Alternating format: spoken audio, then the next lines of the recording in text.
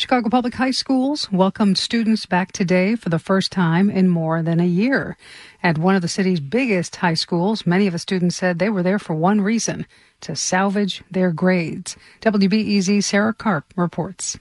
The first day of in-person learning at Curie High School on the southwest side did not feel like the first day of school. There were no squeals of joy or hugs. Standing in line waiting for his temperature to be taken, Alberto Merlo smirked when he talked about his current grades. They're bad. I'm not going to lie. They're bad. But I think they're going to get better since I came back. Alberto says he's hoping to avoid summer school. I think I do better when I'm in front of a teacher and instructed, because at home there's a lot of distractions, So I think it's just better for my focus to come back, actually sit in the desk and do some work. This was a key reason Chicago public school leaders wanted to get students back in classrooms. Leaders say remote learning doesn't work for too many students, and they are falling woefully behind. However, only 36% of high school students chose in-person learning, meaning the majority of students are sticking with virtual learning.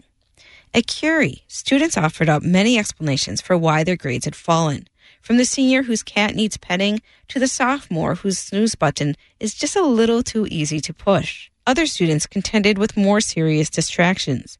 Junior Melba Lara says she's had to learn to multitask. My mom also works from home, so when my mom can't watch my baby brother, I have to put him to sleep or take care of him when he cries or feed him.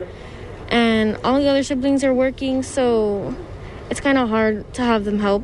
Martha says her teachers try to be flexible. Still, getting good grades is important to her, and she wants the space to concentrate. Few students at Curie said they came back to socialize. For one, most didn't have friends returning, and a lot of them said they'd kind of given up on the fun part of high school anyway. Senior Greg Cook says he's still holding out hope for a few milestones. I was kind of upset because I was like, oh man, we don't get to have a graduation or a prom or anything like that. But now we're working towards it because as the cases start to drop, they think that we're going to be able to have maybe a walk across graduation or maybe one outside. For now, Greg says he's happy to get a little last taste of high school before moving on. Sarah Karp, WBEZ News.